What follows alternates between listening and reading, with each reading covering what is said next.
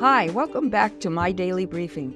This is Gwen Diaz, and I hope you're enjoying the podcast and discovering that the Bible really does make sense when its stories are told in chronological order. Here's Ed with our next episode. Hey, it's Ed again. Let's go right to episode 135, titled, Some Good Kings Rule in the Southern Kingdom of Judah. You can find these kings in 1 Kings chapters 14 and 15, along with 2 Chronicles chapters 12 through 15. While Jeroboam was ruling in the northern kingdom of Israel, Solomon's son Rehoboam was ruling in the south. For a while he seemed to obey God and keep his commandments, but as Judah grew stronger, he began to follow his own heart. Sadly, he started to worship false gods. Soon, Judah became as wicked as all the nations around them. Because of their unfaithfulness, God no longer protected them. So when Shishak, the king of Egypt, attacked Jerusalem, he found it an easy city to plunder. He carried off all the gold and treasures that were in the temple and in the royal palace. After 17 years of ruling, Rehoboam died, and his son Abijah became the king of Judah. Unlike his father, Abijah chose to follow God faithfully. But it wasn't long after he became king that Israel invaded Judah. At that time, Jeroboam was still the king of Israel, and his army was twice as big as Abijah's. But Abijah was willing to stand up to him. He yelled across the battle lines to the troops of Israel. He told them how wrong they were for abandoning God and worshiping golden calves. He told them how he and the people of Judah trusted and obeyed the Lord. While Abijah was talking, Jeroboam snuck half of his troops behind Abijah's army. Abijah suddenly realized that his army was surrounded. He and the men from Judah cried out to God, and the priests blew their trumpets. At the sound of their battle cry, God began fighting for the people of Judah.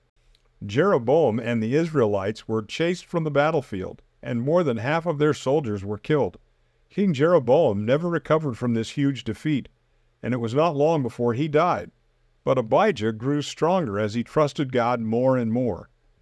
Then when Abijah died, his son Asa became the king of Judah. He was a follower of the one true God, just like his father had been. He removed the altars dedicated to the false gods and smashed the idols that Solomon and Rehoboam had set up. Asa instructed the people of Judah to seek the God of their ancestors and obey his commandments.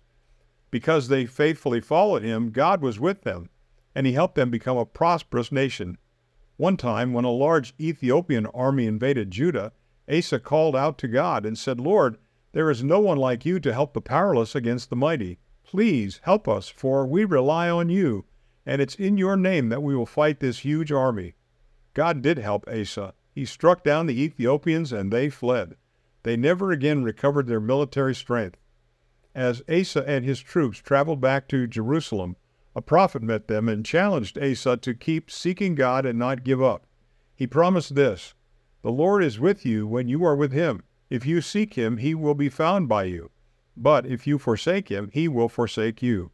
So Asa continued to destroy all the idols in the land of Judah. He even removed his grandmother from her position as queen mother because she refused to give up her personal idol. And he repaired the altar of the Lord in front of the temple, so that sacrifices could be made there. Large numbers of people from the northern kingdom of Israel began moving to Judah, where they could freely worship God. Everyone in Judah took an oath to seek God and obey him, and God gave his southern kingdom peace for many years. Think about it.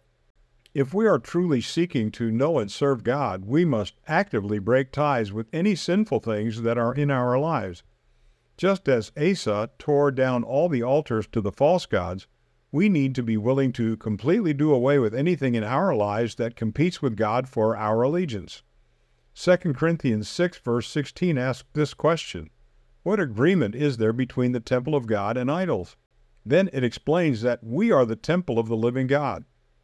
And as God has said, "I will live with them and walk among them, and I will be their God, and they will be my people. Therefore, come out from them and be separate, says the Lord. Touch no unclean thing, and I will receive you.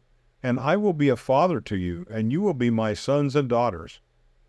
You see, it's only when we abandon the sinful things in our lives that we can expect God to bless us and give us peace in our lives. Now go and have a peaceful day.